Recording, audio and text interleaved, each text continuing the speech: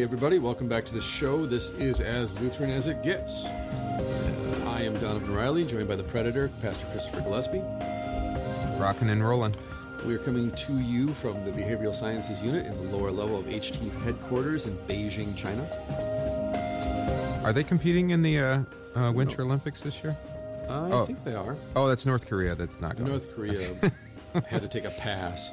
I was just thinking communists and winter sports. Well, since I think China owns the currency of most first world countries at this point, I don't think we have much of a choice. Mm-hmm. They can pretty much make their own rules.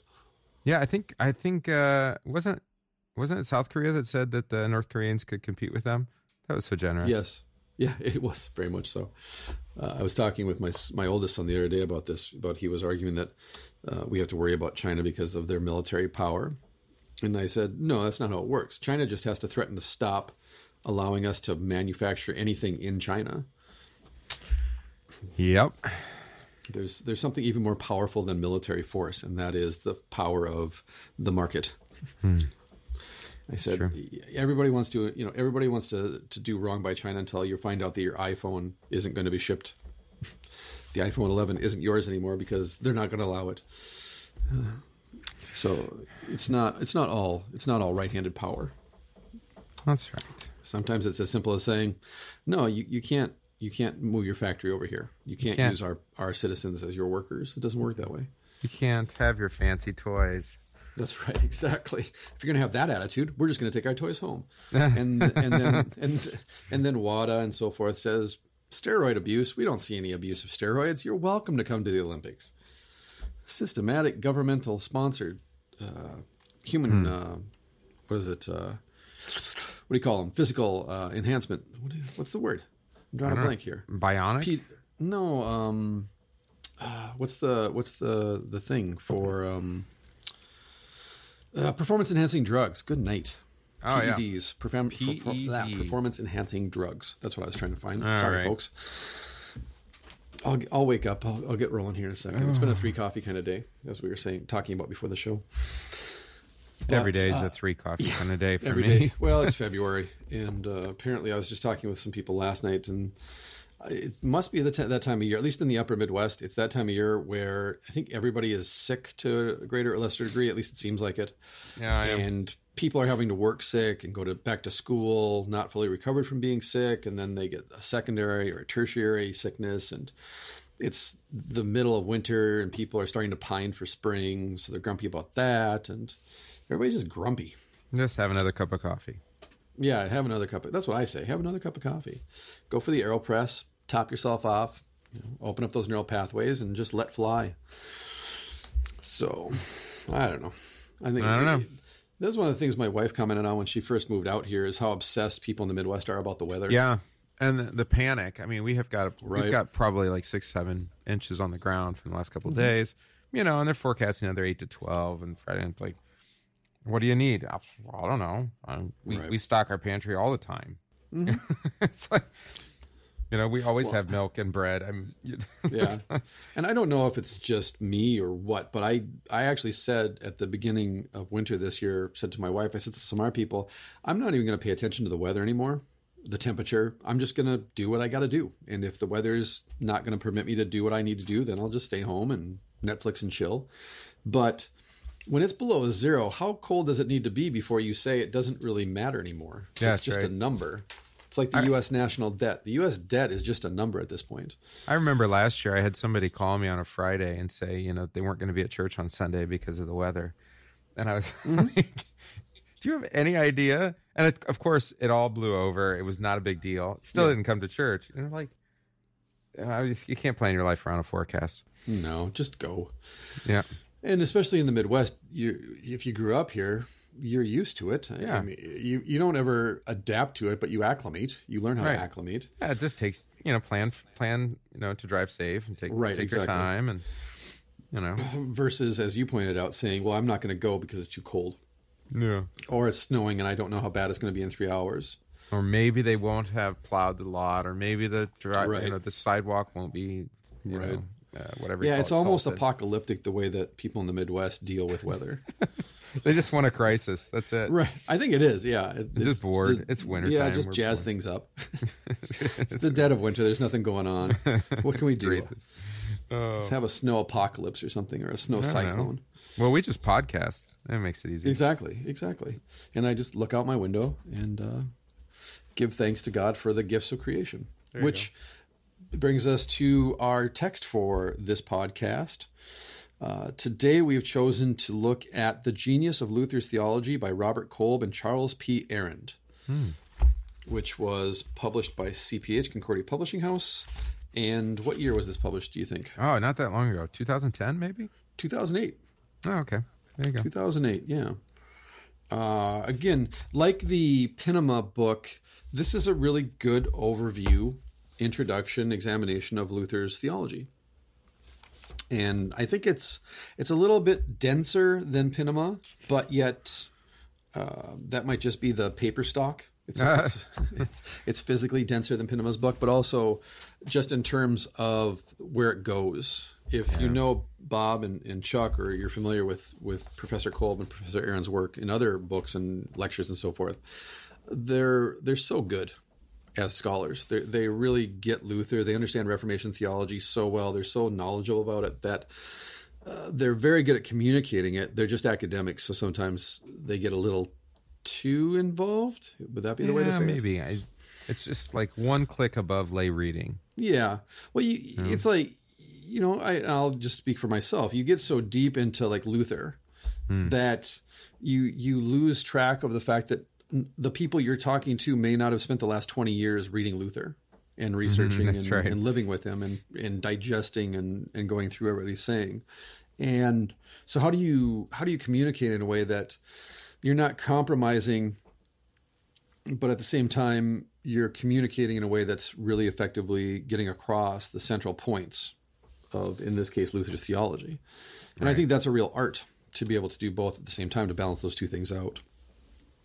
And like you and I were talking about earlier today via text, is even pastorally, when it comes to Bible study and confirmation and Sunday school, we're constantly reevaluating, reflecting, grinding down how we teach, what we teach, and how we present it in a way to make it easier to understand, or at least easier to grasp. Did we say that? I like it. I don't remember saying that. Yeah, we were talking about that earlier. Okay. In the sense of, I think we were talking about, I was talking about the liturgy Bible study we're doing for Lent, where we're studying the historical liturgy. And that's right. Okay. How I finally hit upon, when we go through Divine Service Setting 3 in the LSB, I write on one side of the whiteboard the word sacrifice, and then I put hour in parentheses. Mm-hmm. And then on the other side of the board, I put sacrament, and in parentheses, God. And then I write gift, and then I write transaction. Sacrifice, transaction, sacrament, gift. Mm-hmm. And then we just read through the liturgy, and we start with, for example, the invocation, which has for its biblical reference Matthew 28, go into all the world and baptize. And so we start from that Bible verse, and I ask the question, if you understand this sacrificially, transactionally, what does this mean? Versus if you understand this sacramentally in the way of gift, and it's God coming to us, not us making a sacrifice and offering to God, what does that then sound like? How does that influence our theology of worship, our doctrine of worship? Yeah. And it took me 10 years, and I'm sure there's other people that figured this out as soon as they got out of seminary, but it took me 10 years of just grinding, trying to simplify what I knew, what I had learned, but in a way that my congregation members could also immediately get a hold of it and understand the difference, the essential difference in how we understand and approach worship. Yeah. I think, if I remember right, Luther, at the dedication of the Castle Church at Torgau, has a pretty good excursus on that. That was one of his last things that he did. That was about 1544, I think. Yeah, it was a phenomenal sermon. Yeah. Is that in the Lull edition, that anthology, Martin Luther's Basic Theological Writings in Lull? I don't know. It might be. I think that's where I read it originally. Yeah, I used it many years ago, or maybe it may be in Dillenberger's anthology too. Yeah, I used it for a paper where I was talking about Luther's approach to I mean, that's a pretty famous sermon of his. It is. It's probably in Luther's works, actually. Well, it is for sure. And then in the same way, when it comes to this matter of we're teaching the Bible study on John, we're in Gospel of John on Tuesday night Bible studies, and same thing, same application. Like, how can I simplify this down to the essential parts?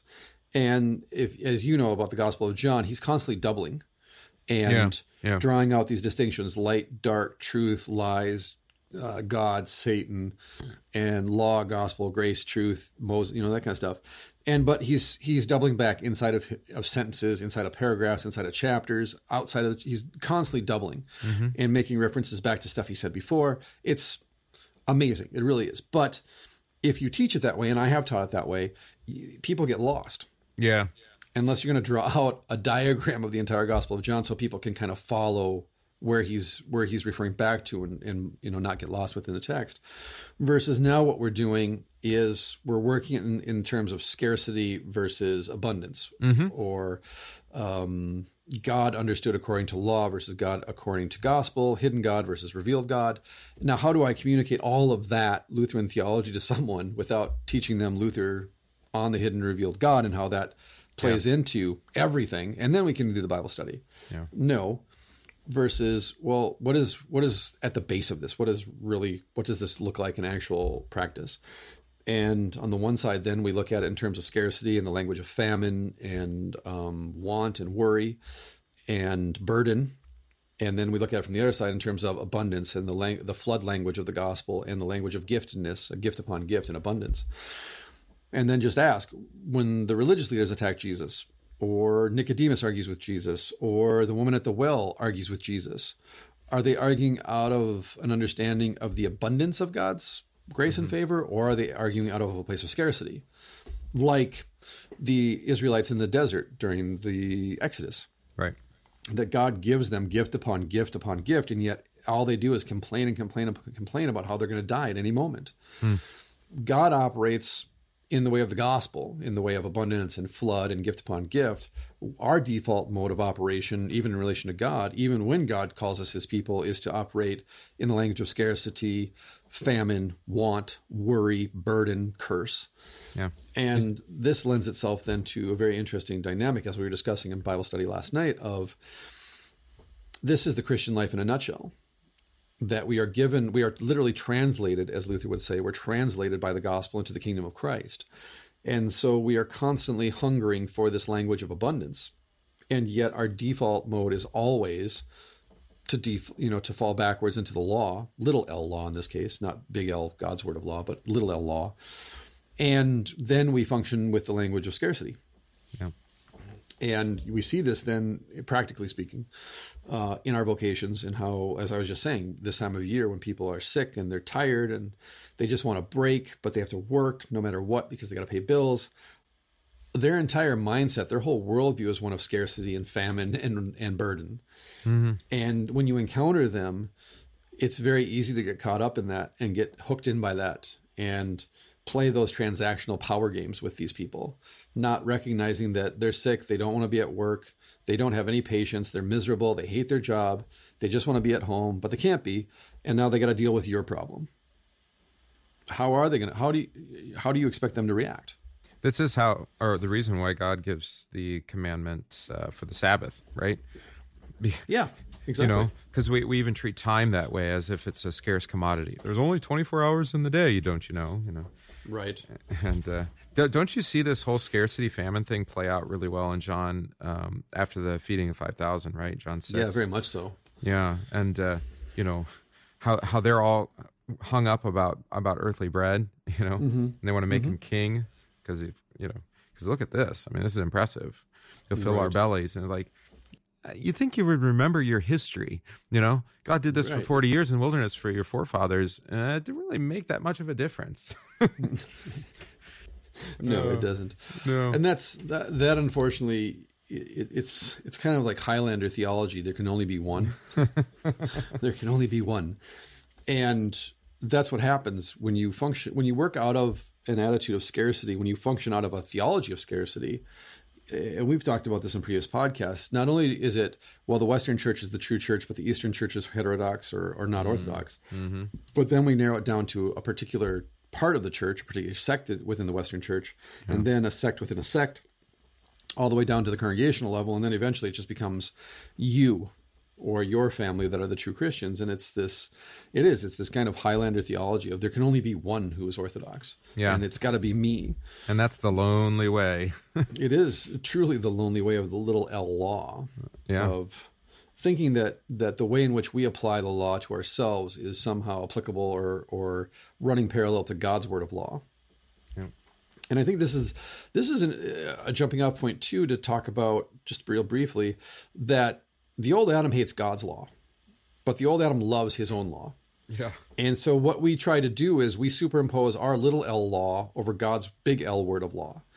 And I think more often than not, pastorally speaking, when I hear confessions, what I hear is people tend to hate God's law, practically speaking, because, or they look at God as being very cruel and devious and untrustworthy, not because they hate his word of law, but simply because they've superimposed their little L law over God's word of law. And since it's so finite, so limited, and unable to affect any kind of actual change in their life or the life of the people around them, that they go deeper and deeper into this attitude of scarcity and famine and burden, and then they put the burden on God. Yeah, this is what Jesus calls the leaven of the Pharisees and scribes, right? Exactly. And it leavens. It undermines the entirety of the Christian message if it's all about our little laws and obedience and whatnot. Well, and that's a great point, because that really is the distinction. When they accused Jesus of working on the Sabbath, he healed that blind man that paralyzed man on the Sabbath. Yeah. Remember, they stopped the man who's walking down the road with his mat and go, they ask him, why are you walking around with a mat? It's the Sabbath. And he said, well, I don't know about that. I just know that dude healed me and told me to get up and go home and take my mat with me. And so the first question isn't how did this miracle happen, but rather, what's his name? Where's he at? We want to talk to him. And then later, when he sees Jesus in the temple, he goes up to Jesus and says, hey, thanks, and then goes and tells the Pharisees, oh, is that guy over there? His name is Jesus. And the debate isn't between the one who gives the law and those who are using it incorrectly, but rather it's the author of the big L law versus those who are trying to superimpose their little L law over the top of it. Right. And claiming ultimate authority. Yeah. And that's why they accuse him of blasphemy, of claiming to be God and calling God Father. Yeah. Always got to make it easier, but doable. Yeah. Yeah. Well, that's why then you end up looking like the Kurgan.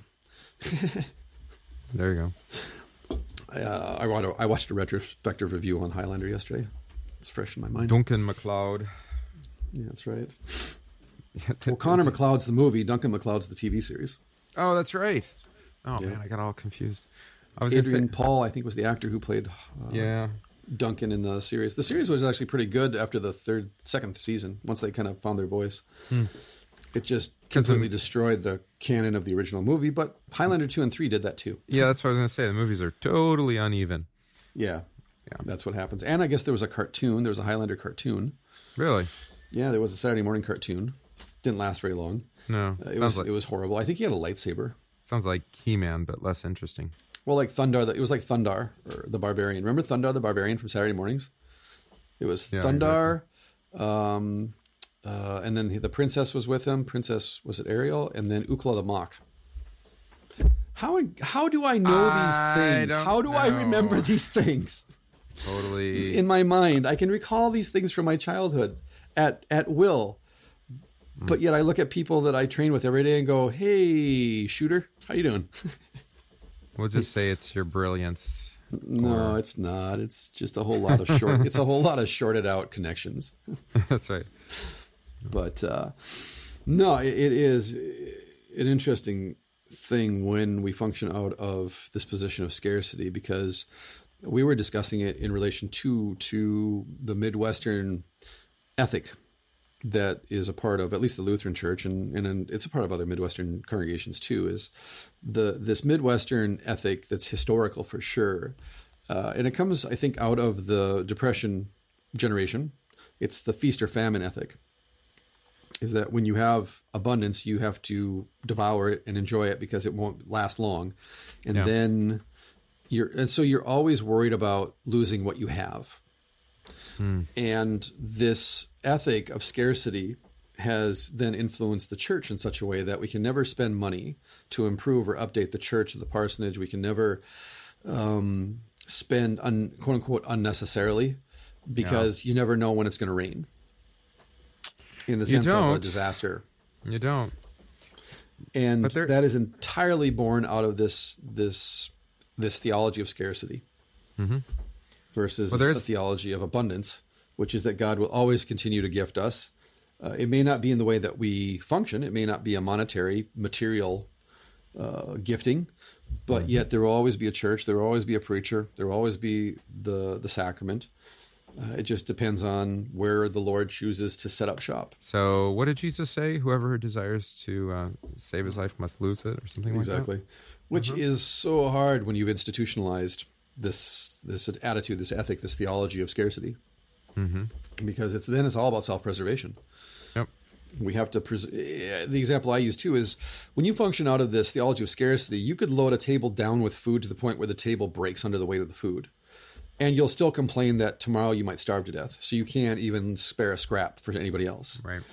But functioning out of the theology of abundance, God could put a peanut on the table and you would snatch it off the table and say, that's too much. You're going to break the table. That's more than enough. And I'm going to eat this today because I know tomorrow you'll put more food on the table, which is the theology of the Exodus, obviously.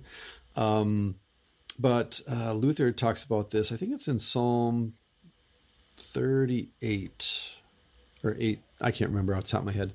I wrote something about it yesterday, but where Dr. Luther says that, 37:17, Psalm 37:17, I think it is, that, correct me if I'm wrong, listeners, but I think it's 37:17, that essentially out of that psalm, he says, not only is Jesus our food and our sustenance, but he is our home and our property. That wherever Jesus is at, that's where the kingdom of heaven is at. That's where heaven is at. And since he gives himself to us, wherever we are at in relation to Jesus, where he gives himself to us as gift, that is our home. And that is our property. And that is our food. That is everything. Yeah. And that even if we die, he says, the language of abundance, the language of the gospel is such that we can say, even though I die, I live. As you just pointed out, even though that we don't gain our life unless we lose it. Well, and that's the example of the widow's mite, right? Yes. Yeah, out of her lack, she gives abundantly. And it's not the sacrifice, but it's actually, the confession of faith that she's making, that God will take care of her. And I think we talked about this off air. This is something that I'm developing now because I'm going to be preaching through the commandments from the Large Catechism for Lent. That's our Lenten series this year, is the 10 Commandments. And this is what I'm going to hit on with the commandments, is the distinction between reading the commandments in relation to scarcity versus reading the commandments in relation to abundance. And that the old Adam reads the commandments in terms of scarcity, famine, want, worry, and that stuff. Whereas the Christian, the new man in Christ, reads the commandments in relation to Christ, in relation to the language of the flood and abundance and gift upon gift. And therefore, the commandments are all gift in Christ, and outside of Christ, they are a burden. Right.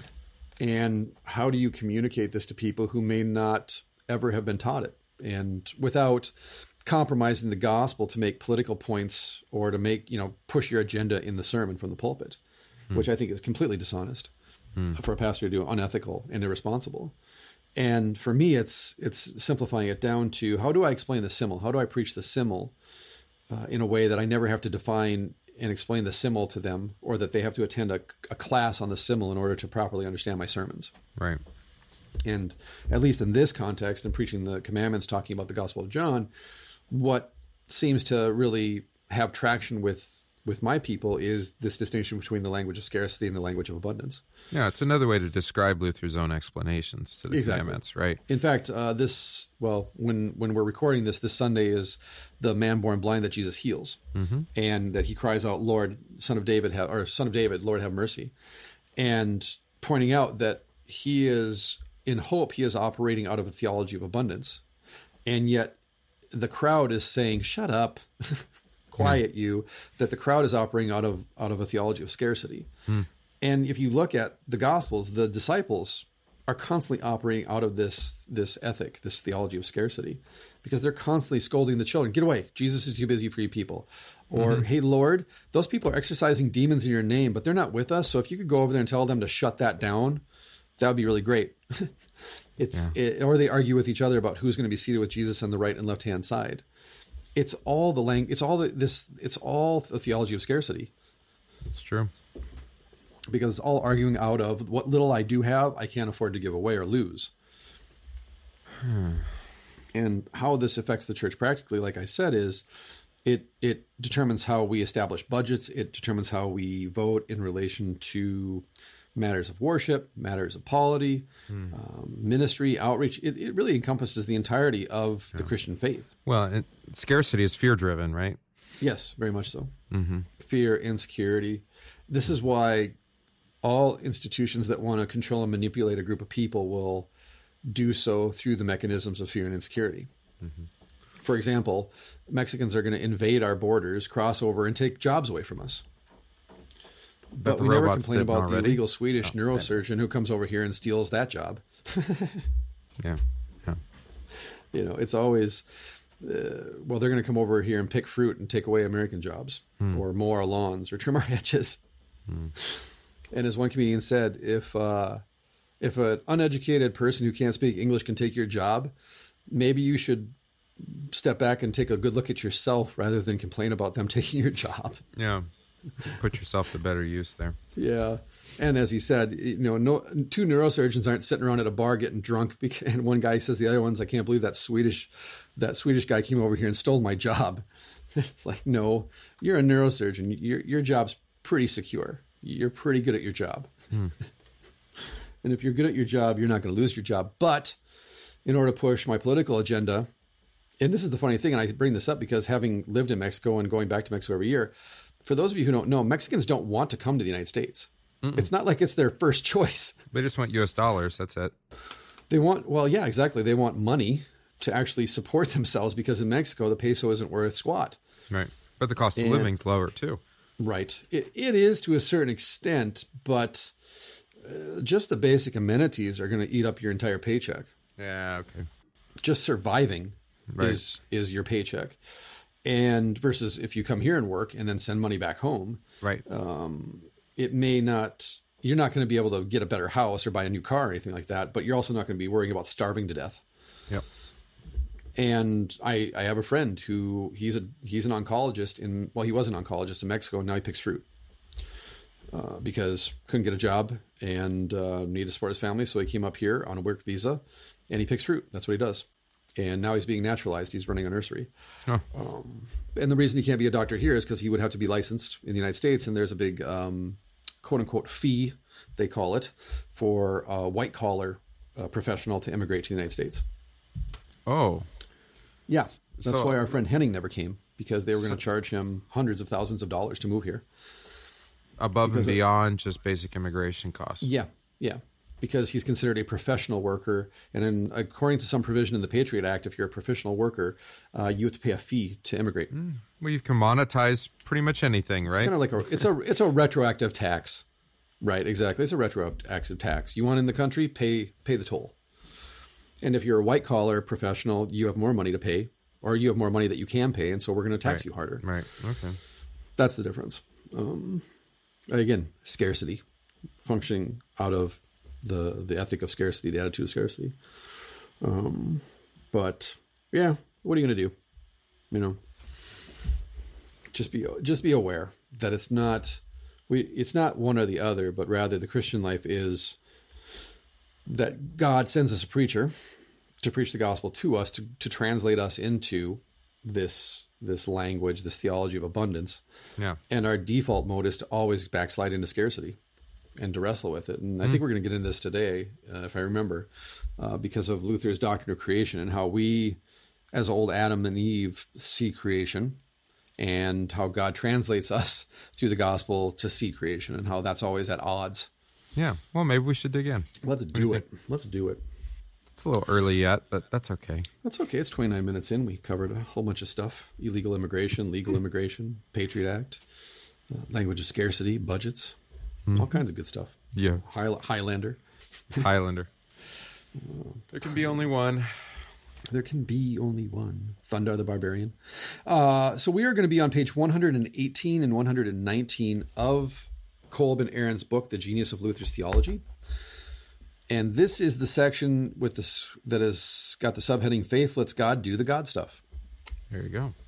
So we'll dive in. As Christians live in a fallen creation, in which the moral order underlying society may be on the verge of collapse, faith frees them from the need to play God, and thereby recreate the world or usher in a utopian society. This is very much a German tradition when the first sentence is 4 sentences, or 4 lines long. Brevity, friends. Brevity is the soul of wit. As Christians live in a fallen creation, in which the moral order underlying society may be on the verge of collapse, or has already collapsed, for the most part.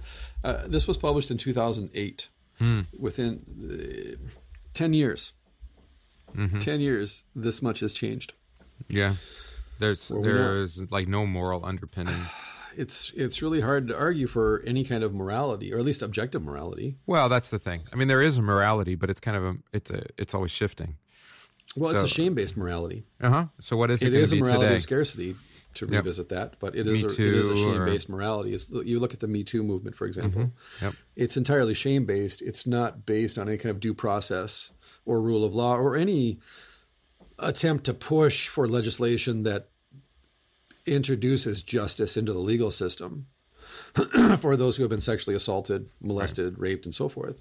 And when you feel you're in a position that you have no legal recourse or no recourse to justice, what are you left with other than to publicly shame someone?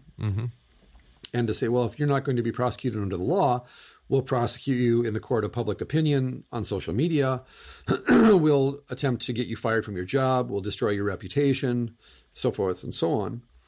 And I can't say that I don't sympathize. However, I very much sympathize, especially with those who have a legitimate claim of being assaulted. The problem with that is, as more and more people come forward and more people add their voice to this group, it almost becomes white noise at a certain point. Yeah. Because everybody is pointing a finger in a direction and saying, it's you, it's you, it's you, it's you. And everybody is applying the yes or no of their moral compass in a way that if you are a serial rapist, or you simply slap somebody on their butt inappropriately, it's all lumped into one big group, in one big ball, and you're all shamed equally. You've lost your job. Right. There's no... or your company. Right. You lose your job, you lose your company, you lose your family, whatever it may be. There's no distinctions. There's no nuance. It's just a club. Yeah, I've been listening to a podcast that was started by some female baristas, so these coffee people, and they're talking about a coffee shop out west, 4 Barrel was its name. It was actually male-female owned, so there were 2 owners, or 3 owners, I think, total, 2 male and one female. But apparently there was some systematic, maybe not straight-out assault, but certainly, what do we call it? Abuse of some sort, verbal or maybe some physical too. And so these women are banding together, and it's been decades. And you're like, well, so what's changed? And but it turns out basically the person has to divest the entire company to the employees. That's wow. Okay. Yeah, that's the settlement, and so you lose your livelihood, you lose what you've worked a long time for. Well. Correct me if I'm wrong, or a listener correct me if I'm wrong, but assault, legally speaking, is a threat. Well, battery is when I act on that threat. I don't know. So if I say, if you don't stop, I'm going to kick your butt, that's assault. If I actually physically kick your butt, that's battery. And so sexual assault is I threaten to do something to you, or I say something to you that makes you feel afraid for your safety, for your physical safety. And if I act on it, now it's not sexual assault anymore, but rather it is sexual battery, rape, molestation. I think that's the distinction, legally speaking. Well, in any case, there does need to be a corrective. Clearly there's systematic abuse that's happening. Well, Go back and watch a movie from the 1950s and early 1960s. If there's a man and a woman on screen, there are several things that happen. Yeah. They slap women. They Awkward. will slap a woman. They will bend her over their leg and spank her. Yep. They will just grab her and force her to kiss them. It's remarkable. If you take those scenes in various movies from the 50s and 60s as a kind of snapshot of the culture at that time and cultural attitudes toward women, and then jump forward to the present tense and ask, as a snapshot in 2018, what's the distinction between then and now as far as cultural attitudes toward women and how men behave toward women, how men speak to women, and so forth and so on. And I think that's a part of the fervor is this has been such a whiplash cultural event because it's been building and building and building, and then it finally exploded. And social media is largely, I think, to take credit for that because people are able to communicate instantaneously with each other now and realize, oh, I'm not alone. Right. I'm not an anachronism here. I'm not an outlier. I don't have anything to be ashamed of. I'm not abnormal, but rather this has been happening to a whole bunch of other people for a long time. And what can we do to stop this? Well, we can expose it. We can shine a light on it and go, yeah, this is unacceptable. You can't do this. This is completely unacceptable. Right. But circling back around then, if there's no objective moral truth or objective moral measure that underpins this type of conversation, it just goes from ditch to ditch. It goes back and forth. Yeah. Yeah. And it's kind of a vain attempt to do what our authors are talking about, is to bring in some kind of utopia. Right. Well, and I was listening to a dialogue between two people this morning when I was driving the kids to school that I think is very helpful in the sense that it was Nietzsche with the with the death of God, where Nietzsche talks about self-creation essentially, that by eliminating God, what it does is it opens up the possibility for creatures to create their own meaning and to create themselves. Because it's no longer we are creatures of a God who created us to discover the meaning of life, the universe, and everything. And that we don't go into the woods to discover creation, but rather we go into the woods to create ourselves, to create nature in our own image. And so when we rebel against any old system, any system in this case, morality, that there is no ultimate morality, no ultimate God-given law or system of law or moral law, what ends up happening is we end up essentially trying to divine the future from our own entrails, kind of thing, right? Yeah, yeah. Belly button theology, or you cut open a goat and go, what's the future hold? Let's look at his intestines. Well, something has to take its place, right? Right. And so Nietzsche said that we can mold ourselves into whatever we imagine, whatever we want. We are self-creating beings, and the purpose of life is to create meaning for ourselves. And then it was Carl Jung who later came back around and said, no. We were all created for a purpose. Yeah. And we are not created to self-create. We are not created to establish our own moral systems, because Jung recognized what the consequence of that would be, which would be chaos, anarchy. Yeah. Yeah. But rather, we're already molded when we come out of the womb. We're already molded into what God intends for us to be. And that really this is the present argument, is this old argument between Nietzsche and then much later in the 20th century Carl Jung, of whether or not we are self-creating creatures who create our own reality, create our own morality and ethics, or whether we were created for a purpose. And the meaning of life is to discover, to learn, to engage. So, for example, when it comes to polytheism, when you have many gods, the creature in relation to the gods is simply there to be a plaything, essentially, for the whim of the gods. And that the gods are these forces and they're impersonal. Versus the God of Israel, this monotheistic God, or this monotheistic religion, where we are created to be in relation to God, and for God to speak to us and to present himself to us in such a way that we can understand within a certain set of limitations who God is for us. That is a personal relationship with God. And it's based on a knowing in the sense of an intimate relationship. Where, polytheists, it's impersonal, and we are subject to the whim of the gods. For the monotheist, we are created to be in relation to God, and that we come out in such a way that God says, no, I've created everything. I've set everything in motion. I'm still governing all things. I still have authority over all things. I've established a certain order to things. And you just get to kind of walk around and discover what I've done. Yeah, and you don't do it alone. I think that's the other aspect of it, right? Exactly. Is that it's not the self-chosen reality or self-created kind of prophecy, self-fulfillment. Well, that would be what we talked about in the last episode about the distinction between perception and reality. Right, exactly. I mean, self-chosen, self-created reality would be a perception of reality, not maybe actual reality. It's always going to happen in community, whether it's a family or church or a network of, or just literally your neighbors. That's where you're going to, or that's how you're going to discover what particularity God has given you in your place. And we were talking about this the other day too, that once you've eliminated God, this is the first move of the old Adam. This is the first move that we make, is we need to eliminate God. We need to eliminate this talk of purpose and objective reality, objective truth, and so forth. We need to get rid of that first. And once we've gotten God out of the way, now we can be about the business of creating our own reality, creating our own truths. There's a TV show called The Shannara Chronicles based on the Terry Brooks books. Oh, yeah. And the second season just came out, and my kids love it. I read the books when I was in junior high. I love Terry Brooks. Yeah. At least the Shannara Chronicles. And what really irritates me about the second season of the show is this constant refrain of your truth. You have to discover your truth. What is your truth?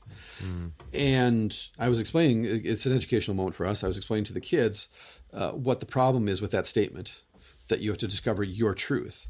Is that it's okay to go and discover your truth so long as it doesn't clash or collide with my truth. Right. The unfortunate consequence of living with other people, though, is eventually it will clash with other people's truth. And therefore, it may sound good on the surface, but it's under the surface, it is violent and brings us into conflict. And this is my point then, is that once we've eliminated God so that we can be self-created, we can self-create, then what ends up happening is, because we're not God, we're like God, knowing good and evil, but we're not God. And so even though we can recognize the distinction, the difference between what is good and what is wrong, evil or wrong, we have no power to change good and evil. We have no power to rescue ourselves from evil or make ourselves good. Yeah. Experience plays that out regardless of how much we argue about it. But once you've eliminated God because you hate God, what ends up happening, and this is why I bring this up in the present tense, is you end up hating being. You hate humanity, because what is it that limits you? What is it that hedges you? What is it that puts boundaries around you? It's the fact that you're just an average, ordinary person. Yeah. And if you acknowledge the existence of God, then you hate being a creature of a creator. Yes. Right? Exactly. In particular. And this is what you see with the social justice warrior movement, the equality of outcome argument, this neo-Marxist postmodern move, is they've gotten rid of God. They've set themselves up to be creators in God's place. But now they've reached this tipping point where people aren't doing what they want. And so they either have to legislate morality in the direction that they want it to go, or they have to shame you, destroy you, silence you, shut you down, or they have to separate themselves and isolate themselves from other people, because as you pointed out, that's where meaning is happening constantly. There's meaning happening in community, in groups all the time. Right. This is why we seek out other groups. This is why tribalism is to this day still popular even in the first world. But we're caught in the present tense in this back and forth between wanting to be our own creators and believing that there is a creator, and wanting to be participate in the public dialogue, participate in what's happening in our culture, and yet at the same time saying, I don't think you're very logical at all. I don't think you've thought this through well enough. Yeah. Well, you see this play out in decision making, in our own lives or congregation, where I heard it said this way, that if for this to be to be in line with what God would have us do, we have to take our time, we have to be patient, and we have to let everybody speak. They're like, yeah. why would you presume that that's the only way that God would work? Or that God's will would be done. And this is the thing, is that gender politics comes out of Marxism and the Marxist ideology, because gender politics, the way it's argued by the other side, by the social justice warrior side, is gender is a social construct, and it's a part of a system of oppression, and it's a hierarchical system. And who's at the top of the system? White European men. And who's at the bottom? Well, anybody who's not a white European man. And women are caught somewhere in the middle in that tension. And the only way to escape from this oppressive system that is dominated by white male privilege is to destroy the system. And as soon as you start playing gender politics, you're a Marxist. You might be an anti-Marxist, but once you enter into that debate and you try and argue for a positive gender politic, it's still within that Marxist system, that Marxist ideology. So you have to be super careful that even as a Christian, when you start arguing about orders of creation, for example, you don't fall into a post-Marxist system of categorizing gender and sex and sexual preferences and all of these different things. So in one sense, this like utopian ideal neo-Marxist kind of approach to things is a repeat of history, right? In one sense. We've been through this before. It's happened. In Europe, in Europe multiple times, or in the East as well. And but on the other hand, it doesn't seem to be like a cycle of violence. Like we go through it and then we kind of get over it, and it does seem to be progressive, right? Yeah, very much so. That it's getting amplified with each regeneration of this idea. Well, you're constantly tweaking it. You're learning from the failures of the previous generation. Yeah, and then it's like third wave feminism. They learned from the second and the first wave, and then they updated and tweaked it. And I mean, you can't outright just starve potato farmers like you might have in the past, right? Right, exactly. You have to be much more subversive about how you do it. You have to nuance it a little bit. Right. It's like you can't just practice outright slavery. So how do you enslave people without allowing them to recognize that they're slaves? That kind of stuff. Well, you put them in a constant fear that they're going to get accused of being a sexual predator or something. Right, exactly. As a white Anglo male, European male. Well, I was talking with a college student who made the quip kind of sardonically that he was going to have to start carrying around a waiver if he wanted to go out on a date with anybody, and have the girl sign the waiver before they go out on the date. Because he's afraid of what will happen if he says or does the wrong thing. Yeah, it's like a safe word, but even more. Which I sent you the podcast. As one comedian said, this is like a new Puritanism. As progressive and liberal as it claims to be, this movement is actually extremely puritanical. Because essentially what you're doing in digital form is making people wear a red A on their chest. That's right. And which is really wild, because I wonder if this is the consequence of helicopter parenting. Oh, I guess I had not made that connection. Is that the whole world is dangerous. The whole world can kill you. Everything is a predator, and everything is a potential harmful event. And we have to nerf the world. And anything that is painful, anything that hurts, anything that causes struggle or suffering is evil, is bad. And again, it's not to discount the reality and the truth of the horror of being sexually abused or sexually assaulted. But on the flip side, people jump on that bandwagon because they're looking for something to be outraged by. It's a culture of outrage online, actually.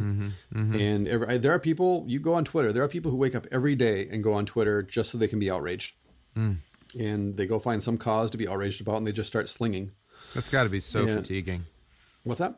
That's got to be fatiguing, I think the energy comes from the feedback you get when someone retweets it, and you see all the retweets, or this person who I really respect, or this famous person retweeted my tweet.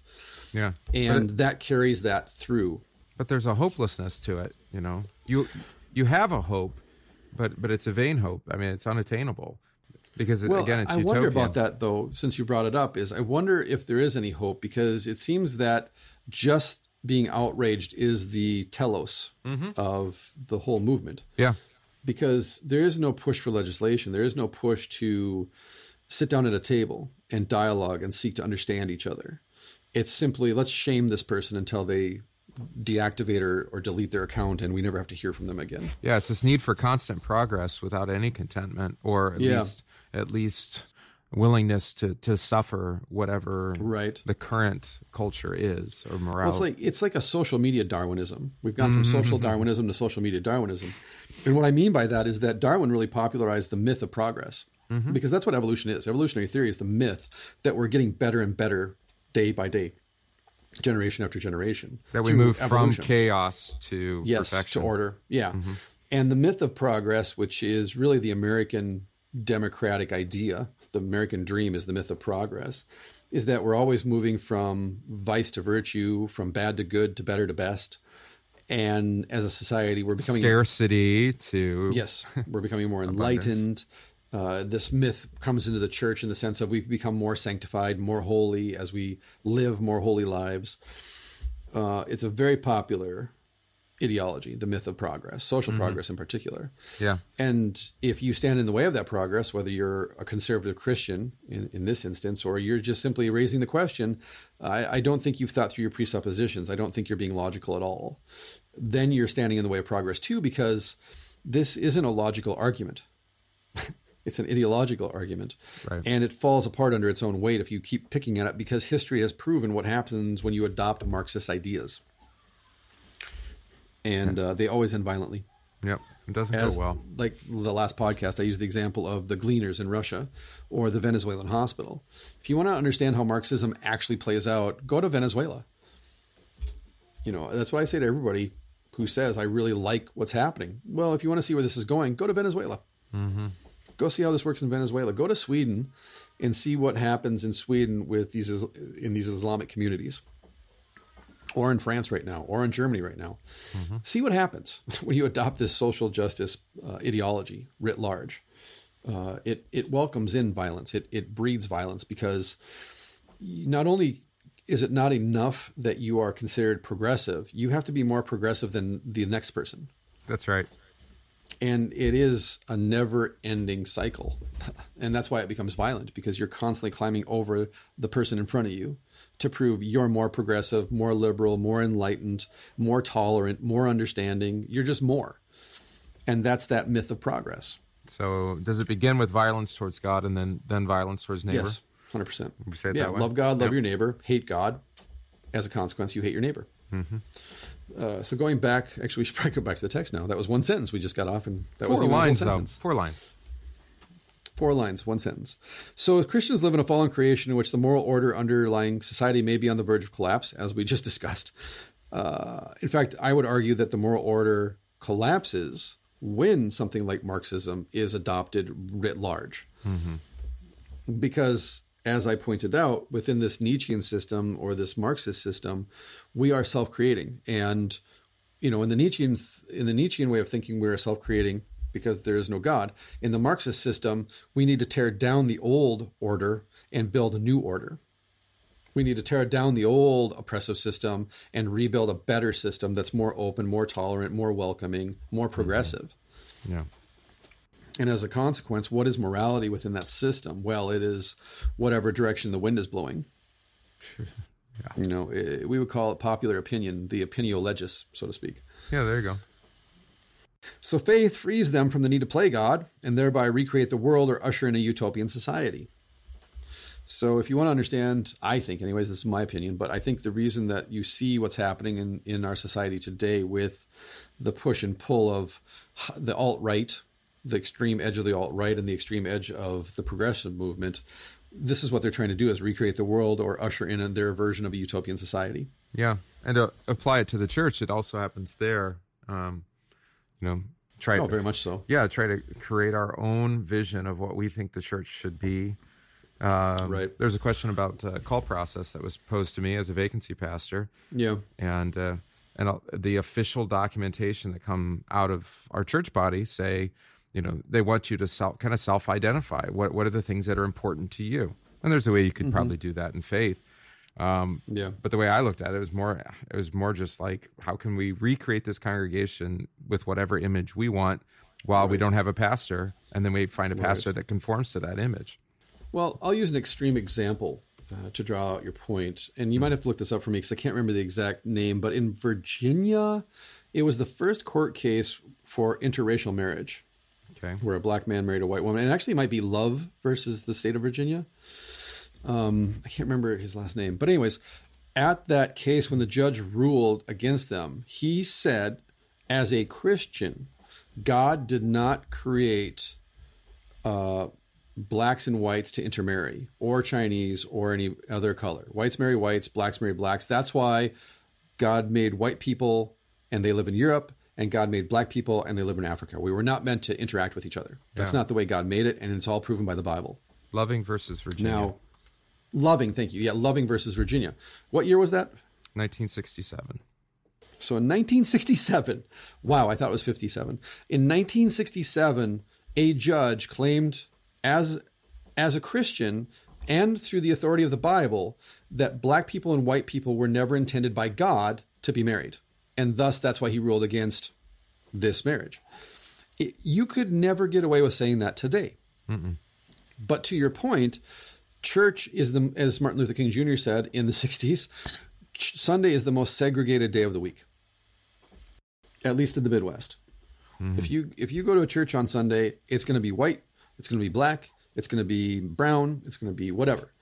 But very rarely, unless you live in an urban area, like Chicago, like Los Angeles, like New York, you're not going to see an integrated church. You're just not.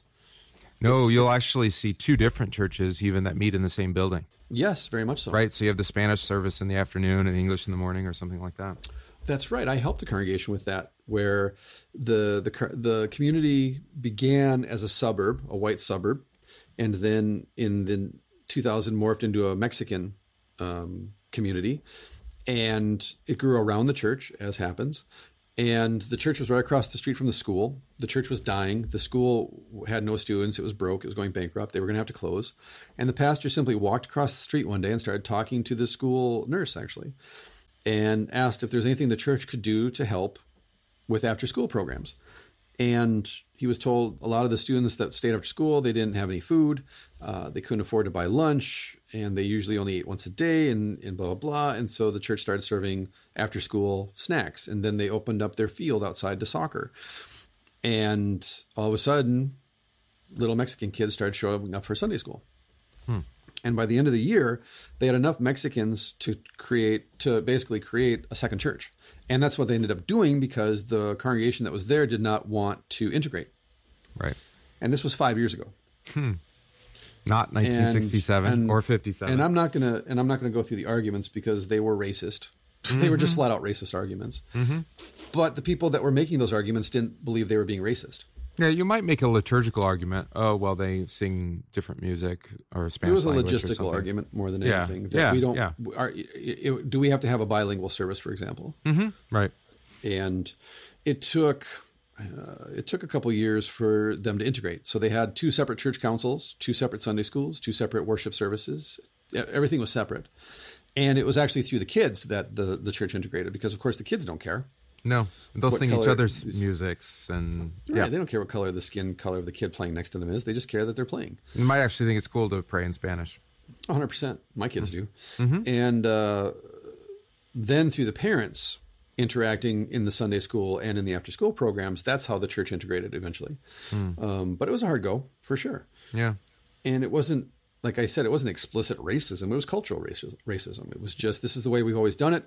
This is who we are, and we're not going to change for, quote unquote, those people. And eventually, your kids grow up with those people, and they just become my friends. Yeah. And then it integrates.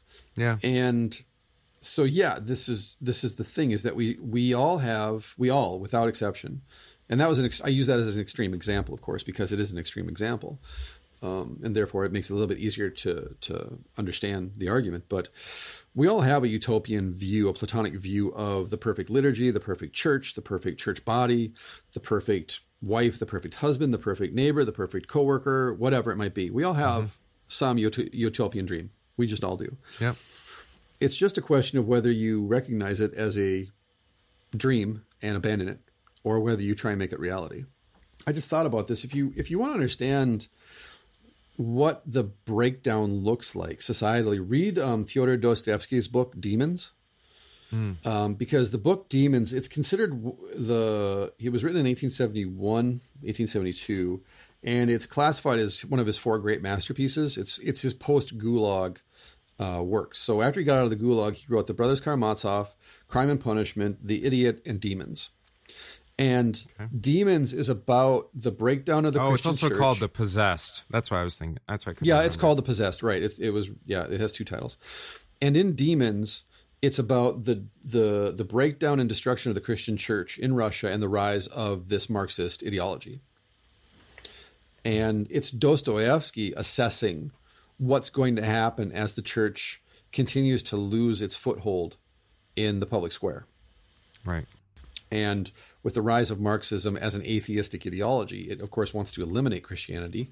And so if you want to read how this works, read Demons. And then as a sequel to Demons, to see how that Marxist system perpetuates itself, read The Gulag Archipelago by Solzhenitsyn. Because he's writing that after this is all settled and become an institution. We're really we're digging deep here. Yeah, right. And so Dostoevsky is a much shorter book, and it's a work of fiction. It's easier to read. Dostoevsky's The Gulag Archipelago it's got to be over 1,000 pages. Or at least close to 1,000 pages. I think the volume that I read was over 800 pages. It's thick. And don't read it in the wintertime. I beg you, do not read it in the wintertime. At least if you live in the Midwest, because it is super depressing. You go into a hole and never come out again. That's what happened to me. I read it about this time, actually, when I first read it back when I was like 22, 23 years old. I read it in the dead of winter.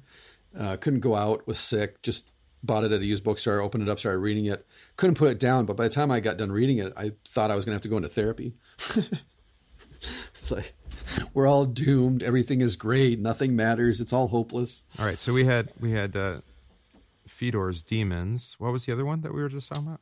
The Gulag Archipelago. Oh, Gulag Archipelago. Which Solzhenitsyn is he's writing about his time in the Gulag. Oh, yeah, Solzhenitsyn. And the only reason he was arrested and sent to the Gulag was for speaking. He's an intellectual. He wasn't a revolutionary in the sense that he's walking around with a torch demanding the government be overthrown by force. He's just an intellectual who stands up and says, yeah, that's not right. I don't think that's right. What you're doing makes no sense. And so they sent him to the Gulag for a long time. And he writes about his experience in the Gulag. There's a $9 abridged version as well. Oh, there you go. That might be too bad there's not one with like footnotes and study notes and stuff. It's a bestseller because it comes up with all the Jordan Peterson links. Oh, does it? There you go. Yeah. Oh, that's right. That's right. Peterson always recommends that too, doesn't he? Mm-hmm. I love Dostoevsky. He's my favorite author, along with Steinbeck and Cormac McCarthy. And Flannery O'Connor's my favorite ever. But I love Dostoevsky. And because he is a Christian, but he lives in a system where Christianity is disintegrating around him. Right. And Marxism is on the rise and is popular. And anarchism is on the rise and is popular. And he's a gambling addict and an alcoholic. And he's a fascinating character. If you read Crime and Punishment, it's kind of anecdotal. Yeah. It's kind of anecdotal in a certain sense. All of his books, all of his novels are anecdotal. He's working through faith matters, working through intellectual stuff, working through his own life. Yeah, that's the best place to write from. Experience. Well, in Dostoevsky's case, for sure. Same with Steinbeck. Mm-hmm. Same with Flannery O'Connor, for sure. Cormac McCarthy, he definitely drifts deep into mystic realism. Yeah, I do not know what's going on in his head. Well, as much as he writes. Yeah, that's enough. Exactly. But no, I definitely check out Demons and the Gulag Archipelago if you want to just get a snapshot of how this myth of progress, when it's combined with Marxism, what it kind of plays itself out as historically. It's fascinating stuff. Probably a good project for a school paper too. Right. So, anyways, that was the first sentence. Let's keep going. Freed from the. I feel like this is like a Donnie Darko type of podcast. It's like you can be entertained by it, but upon multiple viewings, you'll find several layers of meaning. It's a mad world. Yeah. It is. Freed from the impossible burden of being God, faith lets God be the creator and the human person be the creature. Mm-hmm. This is not an easy task. as I say to my people all the time, it's simple. It's just not easy. Not at all. Christianity is simple. We make it confusing. And as Kolb and Arand point out, it's not an easy task. It's simple to say it. Faith lets God be the creator and the person, me be the creature. It's just not in practice. It's a little bit more difficult. Right. Luther even contended that belief in the creator and creation is the loftiest and most difficult article to believe. Above the crucifixion. Oh, heck yeah. Because the crucifixion is a historical fact. Yeah, that's right. Is a singular point in time. Mm-hmm. You either believe that he actually was crucified or you don't. Yeah, and third article too. You've got your church, you've got your faith. Yeah. So you have a connection point there. Well, the specificity of the gifts, right? Mm-hmm. That where's the Spirit active at? There, and there. Okay, good, awesome. Yeah. Versus creation, and if you go to the Instagram page for Nature is Metal. Or what's my new favorite one? I think it's called Animal Melee or something. I have no idea. Yeah, I love these channels. Our friend Pastor Finker now is obsessed with Nature is Metal too. He texted me last night about it. Yeah, what's interesting? Super Animal Melee. Super Animal. Is it Instagram or this YouTube? Melee. This is Instagram. Okay. I'm watching a bear Oh no, this is snow leopards devouring a yak. Yeah. Super Animal. Is it pronounced melee or Malay? I think it's melee. Everybody Malay? Yeah, melee. Melee. Thank you. I prefer melee. That's the way I was raised to pronounce it. Just like Super Smash Brothers Melee. Thank you. Exactly. That's actually where I was corrected by someone when I was playing that. I'm like, "Oh, Super Smash Brothers Melee." Wow. Look at you plucking at my memories, my memories threads. Yeah. It's called Google, but whatever. There we go. Super Animal Melee. Thank you. So there you go. Check out Super Animal Melee if you're in, because this is the thing about the first article. Second article, Jesus, all gospel. Third article, all gospel. First article, a bear running down a deer in your backyard and eating it alive while you watch from your patio. Oh, there's some disturbing stuff on here. Right? That's Nature is Metal. Last night I think they posted this. That this person, there's a grizzly bear in this person's backyard devouring a deer. And it's like, you see that, you don't say, God is awesome. You don't say, I feel so blessed. Or maybe he is awesome, just in the like, wow, let's watch these animals devour each other kind of way. Yeah.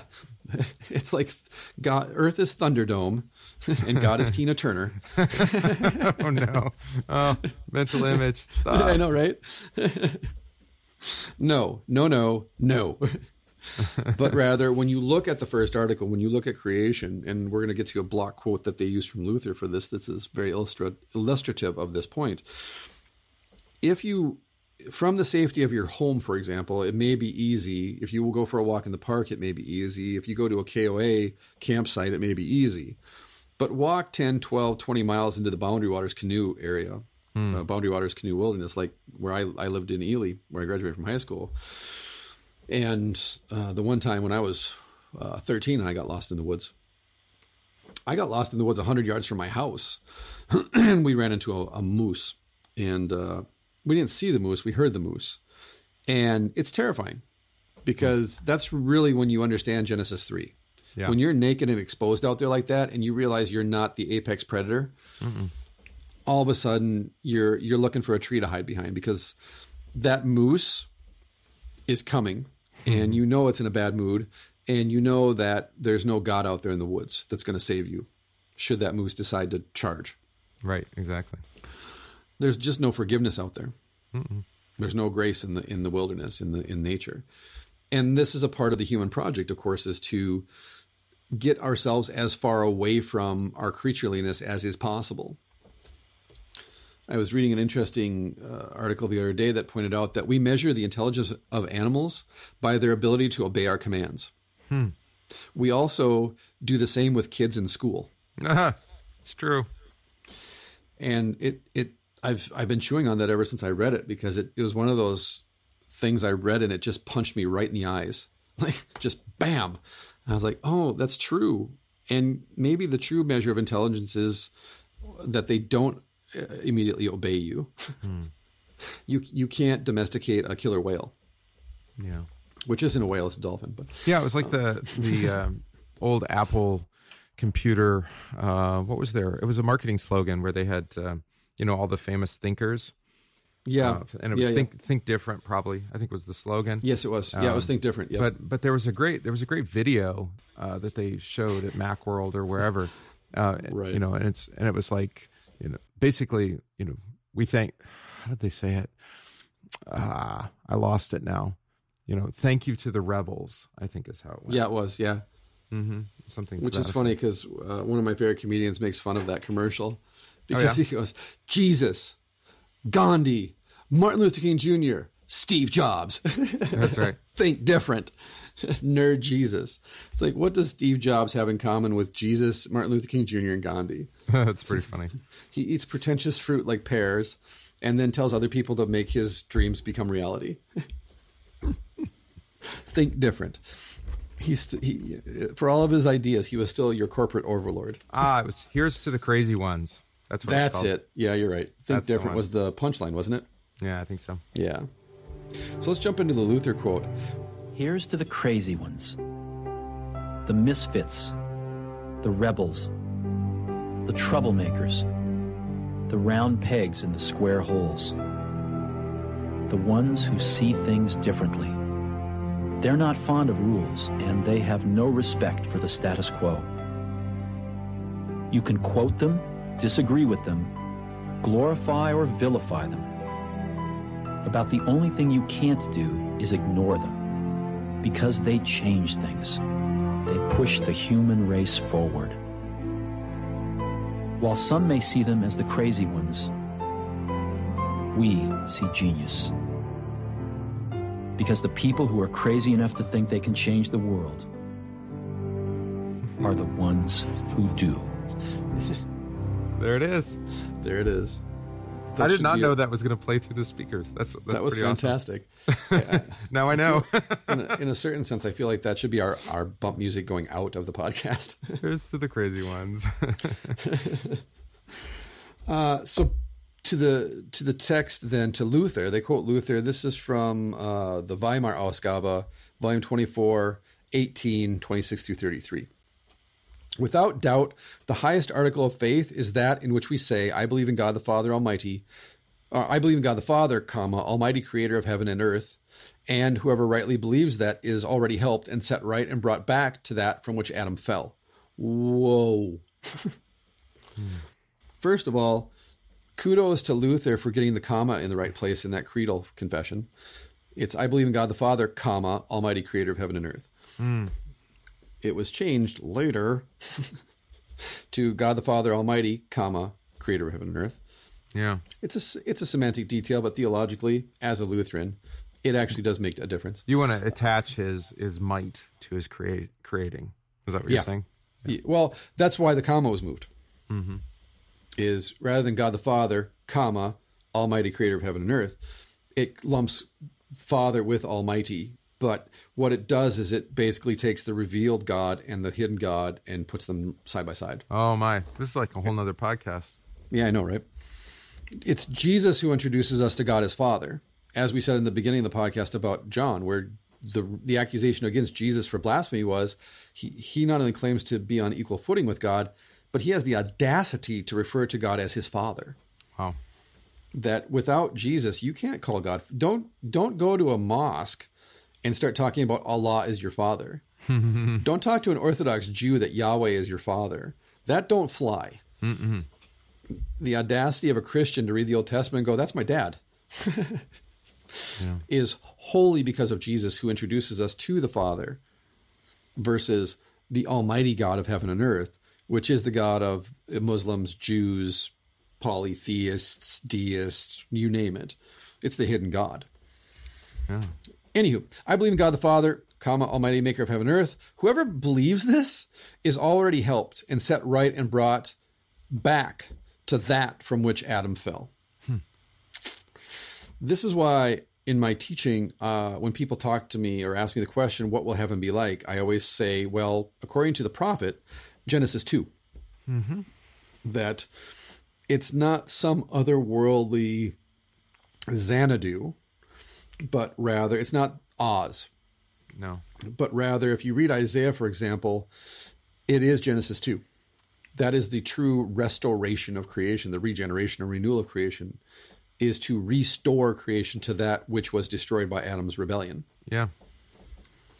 And therefore, in relation to what we're reading, once you are justified by faith in Christ, once Jesus introduces you to God as Father, then you see creation for what it is in its fallen state, and yet it is revealed to you that creation itself is good, because God has named it such. And therefore, it is, as a woman caught in the pains of childbirth, yearning for the final revelation. Yeah. The birthing of the new creation. And therefore, if you simply sweep away everything that we have done to try and annihilate ourselves, what will be left at the last day is a Genesis 2 world. This is exactly what Isaiah describes when he says, the child puts its hand in the hole of the adder, the lion lays down with the lamb, and so forth and so on. That's Genesis 2. That's what it is. And so if you want to know what the future is, you have to look backwards. Yeah. And justification by faith in Christ makes that possible, reveals that to us. Right. The focal point changes, though, right? From the garden to the Garden of Paradise. Mm-hmm. Exactly. Whereas, because the Lamb upon his throne is the focal point of the of what we would call heaven, I suppose, right? Well, that's the point, though, is that in Genesis 1 and 2, if you don't see the Lamb of God on his throne, you're missing the point. You only see a tree of knowledge of good and evil. Exactly. Versus what Paul says in Ephesians, that we were chosen in Christ before the foundation of the world. And he was there the whole time. He was there the whole time. Exactly. He was there the whole time. This is the point of the parable of the seeds and the sower, is that he's been in the world since creation. We don't take Jesus into the world. Jesus is already in the world as the Word of God. Rather, he reveals himself to us. He reveals himself to faith in such a way that we recognize, oh, the Lamb has been on his throne since creation itself. And that we don't recognize Jesus in Genesis 1 and 2 because we're not looking for him. Now we're getting into metaphysics. Right. Well, he has to reveal himself to us. Yeah. That's the point. Because the word that says, let there be light, is the second person of the Trinity. Therefore, there he is. There's the Lamb on his throne. Time for the mind-blown meme. So back to the Luther quote. But those who came to the point of fully believing that he is the God who creates and makes all things are few. Because such a person must be dead to all things, to good and evil, death and life, hell and heaven, and must confess from the heart that he can do nothing of his own strength. Wow. I believe that I cannot believe by my own reason or strength in Jesus Christ my Lord, or come to him, but the Holy Spirit has called me through the gospel, enlightened me with his gifts, sanctified, so forth and so on. Notice how within the context of the first article, Luther actually cites the third article of the Creed, which is why Dr. Nagel had his students start with the third article of the Creed and work backwards into it. Got it. Because the Spirit reveals the Christ, and the Christ reveals God as the Father. And the Father reveals both the Spirit and Christ. Yeah, that's also John's gospel. Yeah. Exactly. So therefore, the Trinity is always pointing at the other persons of the Trinity. And yet, one God. This is why then the authors ask the question, why is it so hard to believe what Luther says here in the first article, that he claims this is the hardest article to believe? Because it is the essence of our sinfulness that we want to be in control. We want to play God.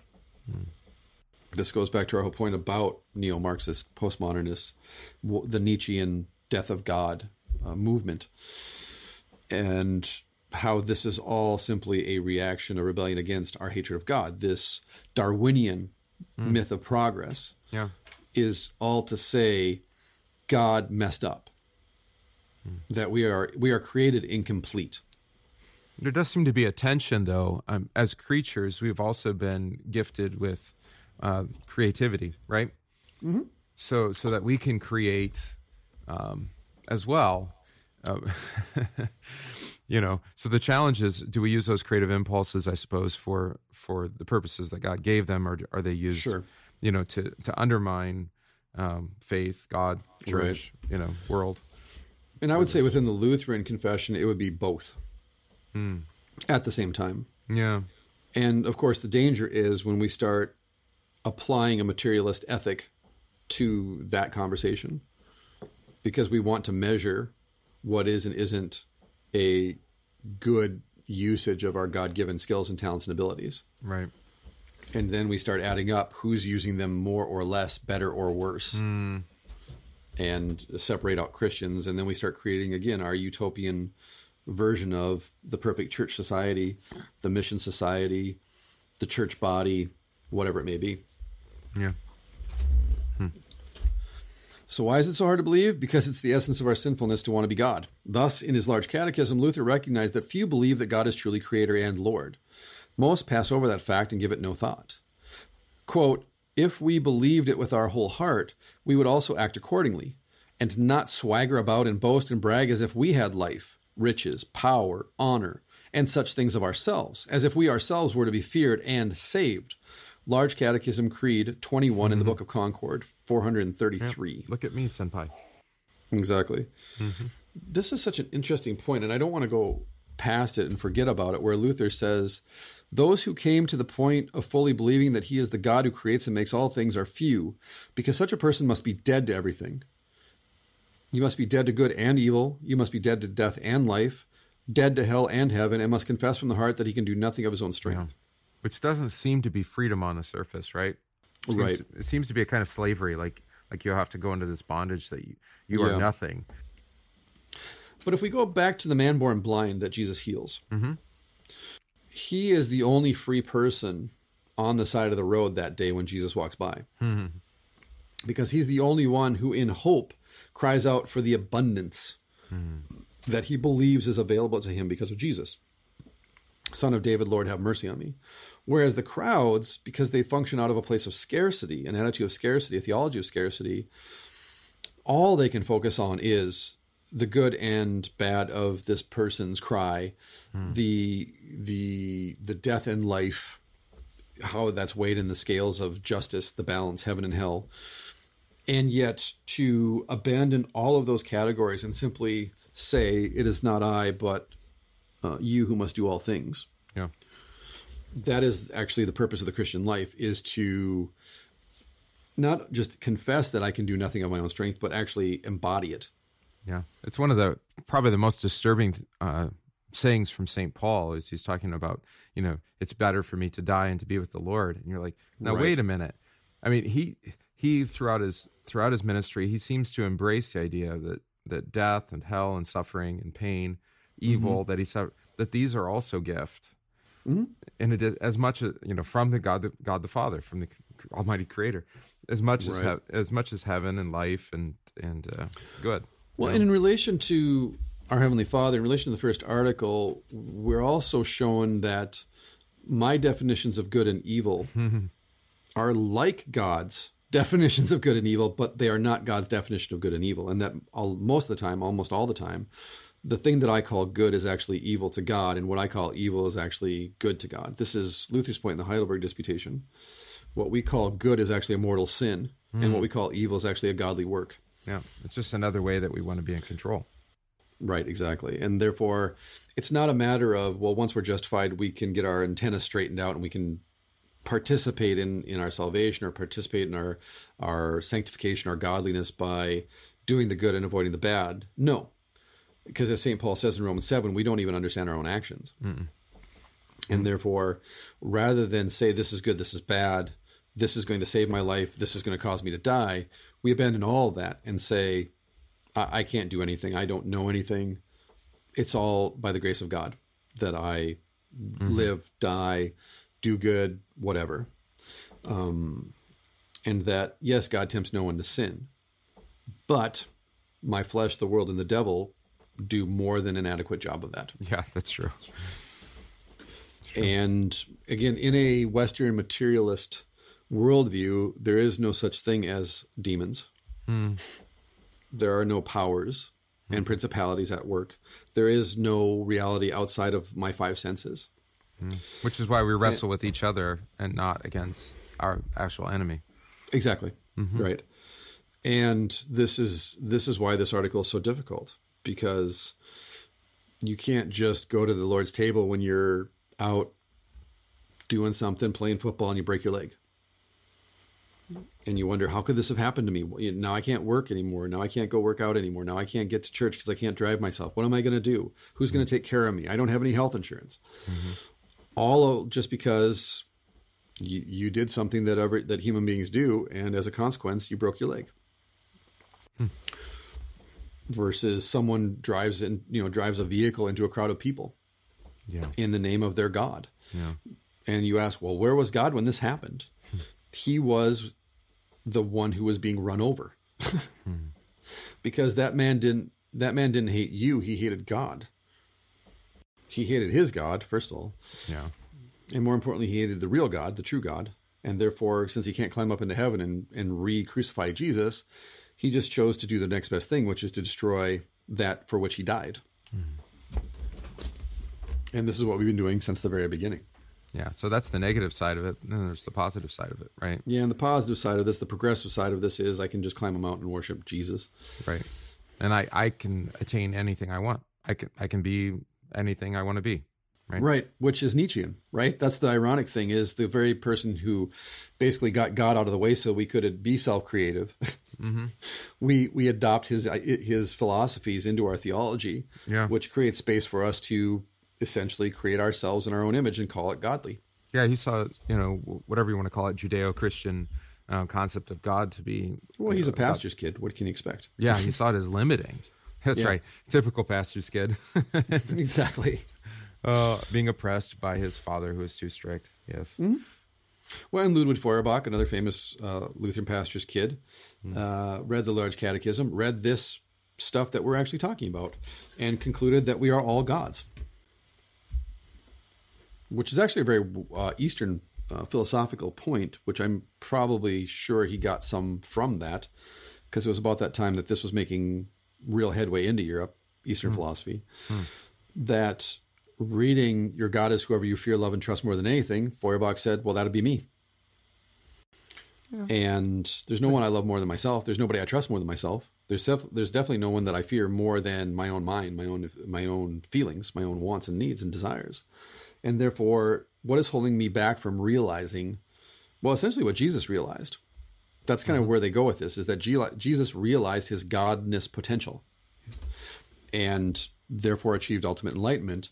And this is their move too, is when you combine Eastern philosophy, for example, this positive philosophy, positivistic philosophy with Christianity, what is the ultimate point of life? Well, it's to become as close to Jesus as you can. Yeah. Again, the myth of progressive sanctification. Yep, that's where I was going with it. Well, I was going to say, we project this backwards onto the Reformation, but it's a extremely modern invention. Mm-hmm. Yeah. But it has very deep roots. Because we all want to believe we're getting better. We all want to become more and more godlike. This is why the myth of the hero is so powerful to this day. And the hero's journey is such a powerful narrative to this day, because it serves as an example for us of how we reach our true potential. Mm-hmm. And how we achieve our true potential is we self-create. That we are all heroes. We simply have to realize it and act upon it. Yep. So even if no one else fears us or serves us, we fear and serve ourselves. 100%. Mm-hmm. Yeah. So that's why this is so hard to believe, because on the negative side, we just discussed it, but there's also the positive side. There's these two ditches. And the middle path is Jesus. The middle path is complete and utter passivity, actually. Yeah. Dead to all things. Dead to all things. To say good, bad, indifferent, it's all the same to me. The Lord giveth, the Lord taketh away. Blessed be the name of the Lord. Mm-hmm. And the name of the Lord is Jesus too. So, yeah. But it depends, going back to what we started with, do you function out of a language of scarcity, or do you come out of a language of abundance? If you come out of a theology of scarcity, then you will attempt to usher in a world that is recreated in your image or the image of your group. Okay. If you come from a place of abundance and it's all gift, then even your neighbor who's sick, at work, crabby, being super rude to you, serves as an opportunity to recognize God in your neighbor and to practice compassion, to practice humility, to say, I'm not going to meet force with force. I'm not going to shame you and try and one-up you and make you feel bad because you're making me feel bad. but rather simply to recognize, here's one for whom Jesus died, who hates her job, who is sick, who'd rather be at home on the couch, recuperating, but she can't because she has bills to pay. And she hates everything about her life right now. And for her, nothing is gift. All that she knows about abundance is all of the mucus in her head right now. That's all she's got. Yeah. And what can I do for her to not add to her burden? Well, I can not be a jerk. I can simply say, thank you for your time. I appreciate it. And understand that nothing you say or do is going to make her feel better. And so simply be gracious and walk away. Yeah. So if we believed it with our whole heart, we would also act accordingly and not swagger about and boast and brag as if we had life and riches and power and honor and such things of ourselves as if we ourselves were to be feared and served. That's Luther. Moreover, the devil would divert us from putting things into God's hands by inciting covetousness and lust, and would resist our trust by throwing up obstacles in its way through trouble and adversity. This is also the point of when we talk about how to use your baptism. Oh, yes. In your vocation. This is exactly where you use your baptism, in your vocation. When there's trouble and adversity, when the devil attacks you, when your own sinful flesh is driving you into covetousness and lust, and you resist the gospel, you reject this language of abundance, that there is no flood of grace coming your way, blah, blah, blah, it's all hopeless. Or you don't need God as much as you used to because you progressed, whatever it may be, is you use your baptism by acknowledging I'm helpless. I can do nothing of my own strength. Yeah, dead to sin, as we say. Dead to sin, dead to myself, dead to the world, in the world but not of the world, to live as Christ, to die as gain. All of that is simply to say, I'm a baptized child of God.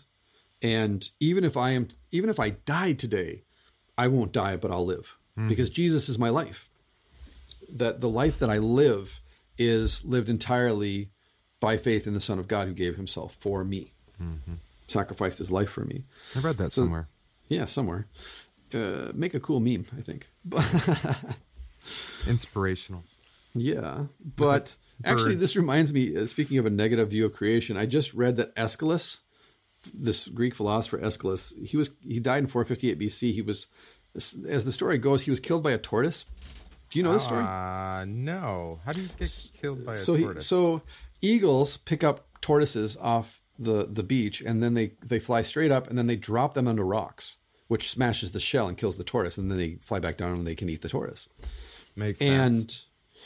And as the story goes, Aeschylus was bald, and the eagle mistaked Aeschylus for a rock and dropped the tortoise, and it hit Aeschylus in the head and killed him. Which is another example of how metal nature is. That's right. You could just imagine the eagle laughing. Right. Well, I laughed. I mean, I'm sorry, Aeschylus, but but that's pretty cool. That is pretty entertaining. And yeah, that's crazy. You're lost, but yeah, that's crazy. But then I also woke up this morning, and the first thing I saw when I turned on my phone was a car in outer space. Yes, the spaceman is driving his car. Elon Musk finally realized his dream. I think he wanted it to land on Mars. So he does. Well, baby steps to the elevator. We'll get that. We'll get there. There'll be a Tesla. Of course, he will. Vehicle on Mars. It took me minutes to realize it wasn't Photoshop, and that was being live streamed. Yeah, that was being live streamed. It just blew my mind because I was like, "Wait, that's the Earth behind this car. It's supposed to be a car commercial." And this is happening right now. Yes. Oh, and by the way, the Earth is round. Yes. And then, as I said to you earlier, it was on the Instagram account of people that are flat earthers. So I immediately thought, oh, they're just using this to show. Oh, look, it's photoshopped. But then friends of mine who are not flat earthers were posting it, and I realized, oh, it's a live stream. And I was like, holy cow! There's a guy in a car in outer space. Because apparently Elon Musk can do that kind of stuff. So. Hey, power to him. But that's where we are in the year of our Lord, 2018. There's an astronaut in a car in outer space. Yeah. Because we can do that now. I mean, I do think you can boast and brag a little bit about that. That is pretty awesome. That is pretty awesome. But like the Russian cosmonaut Yuri Gagarin said when he came back, he was asked if he saw God when he was up there orbiting the Earth. And he said, no, of course not. Which, as a good Russian, of course he's going to say that. Yeah, that's true. He could have seen the Death Star up there and he wouldn't have said boo. He's a good Soviet. But anyway. Well, Mr. Musk thinks the whole thing's a simulation anyway. That's true. Well, we could even argue that from a biblical, theological perspective if we wanted to, in the sense of we do have a programmer, just not in the pantheistic sort of way, the kind of God as clockmaker sort of way, which I think is really what simulation theory is just a postmodern take on that. Mm-hmm. And but that still begs the question, who's the programmer? Mm. And can we rejigger the gears of the watch? Right. Well, that's the Rick and Morty episode, right? Where Rick creates an entire universe to power his car and then finds out that the reason his battery doesn't work anymore is because the people inside his car battery invented a universe of people to power them, who then you find out so they were no longer generating power. It's Inception, right? Yeah. And each subsequent universe discovers that their whole purpose for existing is to power somebody's car. And charge their cell phone. And charge the cell phone.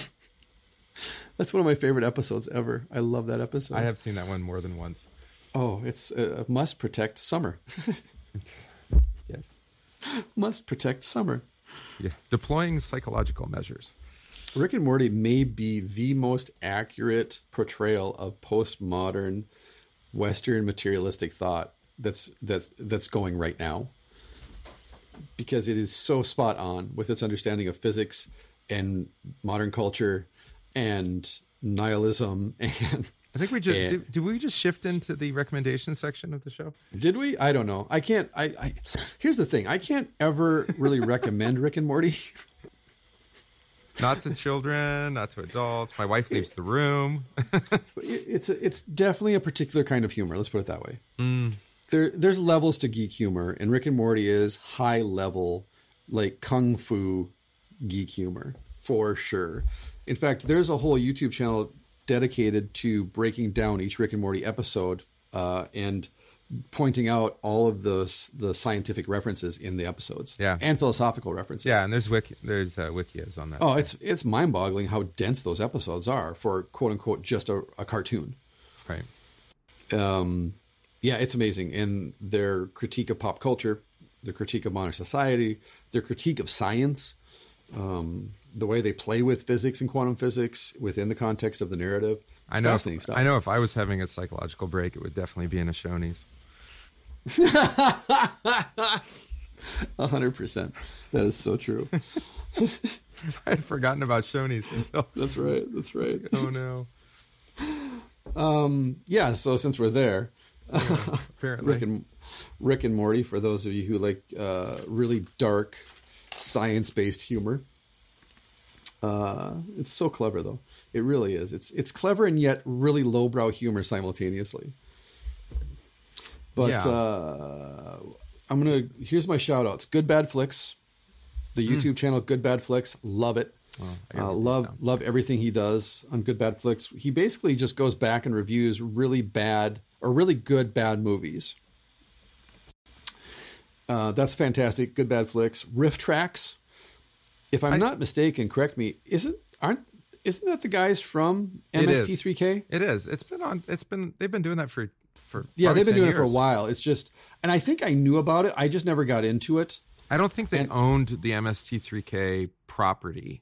Right. Because they're the robots on the show. The three guys that do it. Joel doesn't do it. It's the three guys who. Yeah, not everybody robots. Came over. Yeah, but Riff Tracks is phenomenal. I love Riff Tracks. My wife even likes Riff Tracks, and she doesn't really like MST3K. I didn't either. I think it's a short form. 17 to 20 minute videos. Maybe that's it. And so it's a little bit easier to take in short doses. We used to watch MST3K on band tours on the bus, where you're stuck for 3, 4, 5 hours with nothing to do. Really? That's the perfect place to watch MST3K, is when you're stuck on a bus on the Pennsylvania Turnpike and you can't get off. That's when you watch those kinds of things. Okay. But Riff Tracks is definitely, it's Mystery Science Theater 3000 for ADD people. And this, I just sent you this video this morning. I just discovered this yesterday. We watched 2 of them last night. It's called What Makes a Song Great. It's a channel on YouTube. Yeah, Mind-bogglingly great channel. Who's the creator of this show? He must be a producer and he's obviously a musician because he plays all the instruments. Right. But a producer. And what's really fascinating is he either has the software or he got a hold of... No, he's got the stems. That's what those are called. He's got the stems. And so he's able to isolate each track on a song. Mm-hmm. And what he does is, what makes a song great is he picks a song. So he picks Nirvana, he picks Jeremy by Pearl Jam, he picked Everything She Does Is Magic by The Police, and he breaks it down part by part, explains why he thinks this song is great. He then plays the music on the instruments live. Right. Then he will put up the sheet music so you can see like the vocal technique of the singer, and then break down what's so remarkable about the vocals and the compositions and so forth and so on, and then put it all back together again. And if you're a musician or you just love music, this is the YouTube channel for that really scratches that itch. Yep. If you really like getting into the minutia of a song, like Jeremy, the first one we watched was Jeremy. I know, that's a great video. I never, ever listened to that song and thought, this is a really complex song, a really complex composition. But then as he breaks it down, and I never knew that was a bass guitar at the beginning of that song. I thought that was Stone Gossard hitting harmonics on his guitar. And it was just down-tuned or something. Yeah. But you're like, oh no, it's a 12-string bass. That entire introduction to Jeremy is a 12-string bass. A hammer. And the outro is a 12-string bass. Right. And then when he talks about the guitar parts and how they're actually playing in different keys. And the cello. And the acoustic guitar. And the acoustic guitar parts. And Eddie Vedder jumping octaves. Yeah. And these vocal patterns. And the drum parts. The drum part was almost the most fascinating thing of the whole thing for me. That Pearl Jam has the same drum parts in multiple songs. I know. I was running in my head. Chuck, doon chuck. And you're like, and they got that from Jimi Hendrix, from Mitch Mitchell. And you're like, oh, of course they do. Voodoo Child. Yeah. I totally geeked out hard. And Annie, being a professionally trained singer, was like, we're shutting down the house. We're watching this. Cool. And then you watch the one by The Police, which is the ultimate level of complexity and composition. Oh yeah, because their level of musicianship. Oh please, relative to Pearl Jam. Yeah, those three guys are ridiculous. Yeah, I mean, just look at how often you don't have to like The Police. You can hate Sting for being a pretentious whatever, but when you listen to someone with the level of expertise that this guy has on this channel, What Makes a Song Great, you have to respect how just genius level he is when it comes to composition. Right. It's amazing. We miss that with pop music. We don't think about arrangement. Yeah. But I was listening to a podcast with a producer, and he was talking about microphone technique and whatnot, and how people always talk about it, and like, well, what mics did you use, and what preamps did you use? And he's like, it's not that he's not a gearhead, but he's like, when the band comes in, it's the production. It's actually doing the arranging. If they've got a great arrangement, that's what's going to make the song. It doesn't matter what mics I put in front of it. Think about it this way too. On that point, here's a good example. Go listen to the Ramones' "Rocket to Russia," yeah, and then go listen to the album that was produced by Phil Spector. And the difference in tone, the difference in composition, the difference in the songs themselves, completely different. What is the name of that album? It slips my mind now. Provide a link for it later, would you? Yep. Oh, it's driving me crazy. But check out and go watch What Makes a Song Great, Jeremy, then go listen to Pearl Jam 10 again. And if you've never listened to Pearl Jam 10, shame on you. How dare you? As I was explaining to my son this morning, that album 10 and Nevermind changed music. It literally changed the world. End of the century. That's what you're looking for. Thank you. End of the century. That we don't remember now, especially since I'm old, and these are old albums. These are classic rock albums. Right. But when you were there, Nevermind and 10, when they came out, they didn't just change music. They changed the entire world. Yeah. That we went from a whole bunch of guys with a lot of hairspray in their hair wearing spandex singing in a high falsetto, power chords, power ballads, to Smells Like Teen Spirit, and Jeremy, and Outshined, and Man in the Box. It literally, those two out. To give you an idea, after Nevermind came out, go listen to all the bands that came out after Nirvana in the 90s and listen to the guitar work and the drum work. Yeah. Then go listen to 10 by Pearl Jam, and then go listen to every band that had a lead singer that was trying to copy Eddie Vedder's vocal style. To this day, before Eddie Vedder, there weren't people running around singing that way. Before Lane Staley, Chris Cornell, there weren't people singing that way. There just wasn't. And it completely blew up musical categories when it really caught. And it changed the entire decade musically. The direction the entire decade went after that. Same thing happened in rap music, actually, too, with things like Nas, Illmatic, everything Tribe Called Quest produced, Mos Def, Black Star with Def and Talib Kweli. Like, there was something that happened in the early 90s musically that changed everything. And then by the end of the decade, it got commoditized and just spun through the cycle so many times and whitewashed. It was and that was the end of the music industry. Yeah, effectively. For sure. Exactly. I mean, it's still spinning out, but no, because you had also the proliferation of inexpensive home recording equipment. Yeah, exactly. Thank you. That's a good point. Yeah. Yep. But we lose that. It's like I was listening to someone talk last night about when you buy an album that was produced in 1971, even if you don't know the musician or the music, it's a pretty good bet it's an excellent album.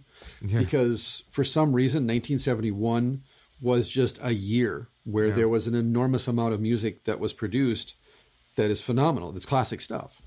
Now, I happen to believe it's because I was born that year. And that was just God's way of saying to the world, I'm here. Take credit. It's fine. See, that's why I can never be pretentious, like falsely pretentious, because I laugh at myself at the absurdity of what I say. I wish I had the ability to be falsely pretentious in that way, but sorry, folks, I just can't be because I make myself laugh. Yep. Maybe that's my pretentiousness, is that I make myself laugh about pretending to be pretentious. No,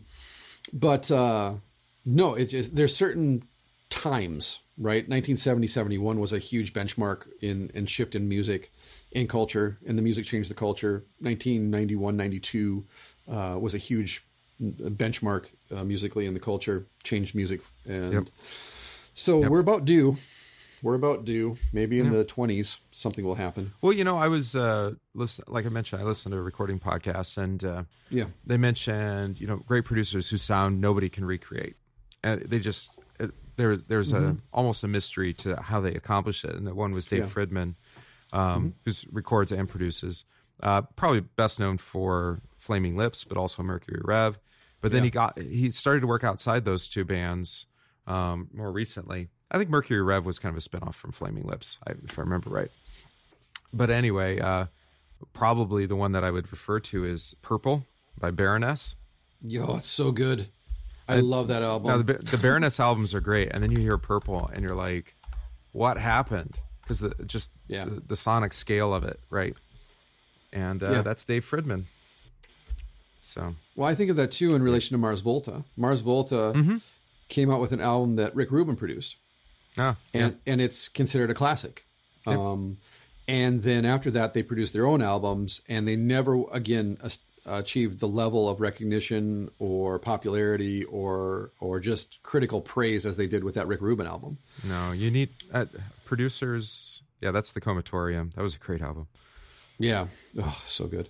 And Steve Albini's that way. You look at Steve Albini's records. Yeah, but he has a cult following, and not all of it. Yeah. But the thing with Albini as a producer is, or recordist, he would say, he does both. Just get out of the way. Let the band do it. Right. Just inspire. Yeah, that's his imprint. Is that what he's gonna? He brings that punk aesthetic with him into that, and he's like, I'm just getting out of the way. Just create. And his studio space is amazing. Yep. You can see it on the Foo Fighters documentary. There's Sound City, and then the documentary they made after that where they toured Sonic Highways. Sonic Highways. They go to Steve Albini's studio, and he explains why he's also a woodworker, right? Yeah. So he built his studio from the ground up. And electrician, that's electrical audio, by the way. So to know it. he bought this building that was vertical, and he made sure that when he put in all the floors, he didn't run them all the way to the drywall, but he left space in between the floor and the wall so that sound could travel vertically through the up and down and create this very specific sonic imprint in the recording process that you can't capture anywhere else in the world, because he designed his studio literally from the ground up to have a certain sound, acoustic quality to it, right? Right. And it's amazing. But well, not only that, he's had Mike's custom designed for him. Yeah, right. You know, he knows what he wants. So, Yep. and then go. What makes this song great? Then go listen to Pearl Jam 10. Also, the White Buffalo. I came back to him. He's the only person I can really compare him to is Johnny Cash, because of the tone of his voice and his songwriting style and the power, the intensity, the immediacy of not only his lyrics but his compositions and his vocal stylings. The White Buffalo. He's a folk singer, I guess technically folk singer. He's one of those. He's one of those guys. He's a singer songwriter, but he's one of those guys that I love everything he does. Every album he makes, I love every song, every cut on the album. And so it's not a matter of whether I think it's going to be good or not. It's just which tracks am I going to love more than the other tracks. Kind of like the Black Keys, right? Pretty much, yeah. I mean, I don't like the stuff that the Black Keys did with Danger Mouse. Oh, okay. I don't like that sound. But if you look at El Camino, right? Yep. And Brother, those two albums, they're so good. They're just ridiculous. But yeah, go check out the White Buffalo. If you like folk, if you're a Johnny Cash fan, go check it out. I love it. If you want to get an example, go listen to The Whistler. It's been on different TV shows. It's been in movies. Oh yeah. But he's one of those guys. Everybody knows about him who's into music, but he's not really on the popular, because he's not country, but he's not folk, and he's not rock. He's not pop. He's just good. There you go. And I don't think, in fact, I was watching Lost in Vegas, and they did a reaction video to The Whistler, and they're hip hop guys, and even they loved it. They were just blown away by it. He's just one of those musicians who jumps genres. There you go. And as I tell people too, when someone's good, they're just good. It doesn't matter what genre they're in. Good is good, period. Like it. Yeah. And then go check out Moon Knight by Jeff Lemire. I've been raving about it. I'm up to issue 9. It's as good, if not better, than any novel I've read.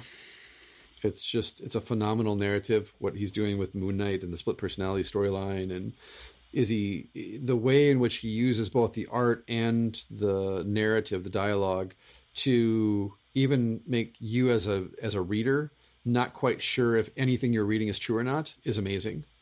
Nice. And issues 6 through 10 is another storyline from jumping off of 1 through 5, and he just cuts back and forth between different versions of reality, or maybe not, but you're never quite sure, because one of the versions of reality, they're making a Moon Knight movie, and so you're not quite sure if this is taking place in the movie itself or outside the movie in his mind, or if it's actual reality.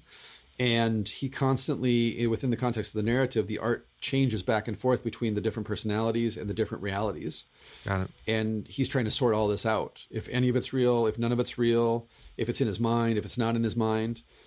And it's a fascinating narrative. And heady stuff. It is heady stuff. And so if you enjoy comic books and you enjoy a good ripping yarn, go check out Moon Knight by Jeff Lemire. His run on that is really good. All right. You got any recommendations? No, I gave you mine. Okay, good. Yep. Snuck him in there. Well, one. Yeah. Purple. Baroness.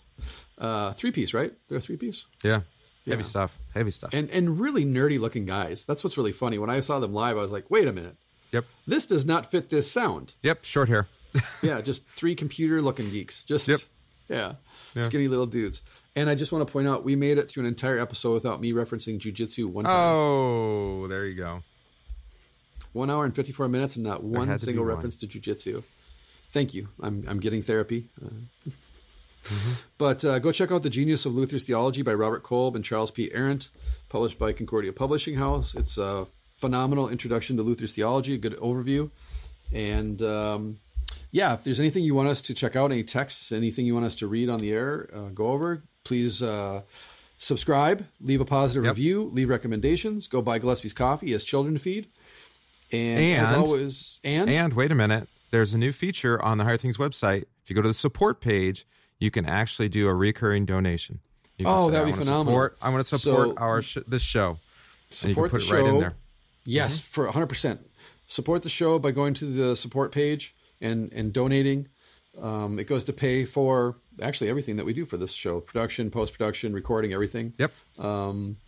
Buy Gillespie's coffee, especially for your church. Put it in your evangelism outreach budget. There you go. I like it. Leave positive reviews, because we are as Lutheran as it gets, and we desire to we covet that #1 Lutheran podcast in the world spot. And it's really just between us and like 4 other podcasts probably. I know. Go check out Gospel Boldly podcast at Higher Things. And what else was it? Oh yeah, subscribe and tell all your friends and family to subscribe to the podcast. Yep. We love doing it. We love the fact that we get so much positive feedback. Thank you. Yeah, thank you. So come back next week for a brand new episode. And as always, I hope we pass the audition. See ya!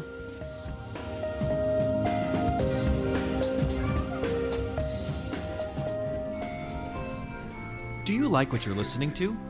Higher Things podcasts are free for you, but they aren't free to produce.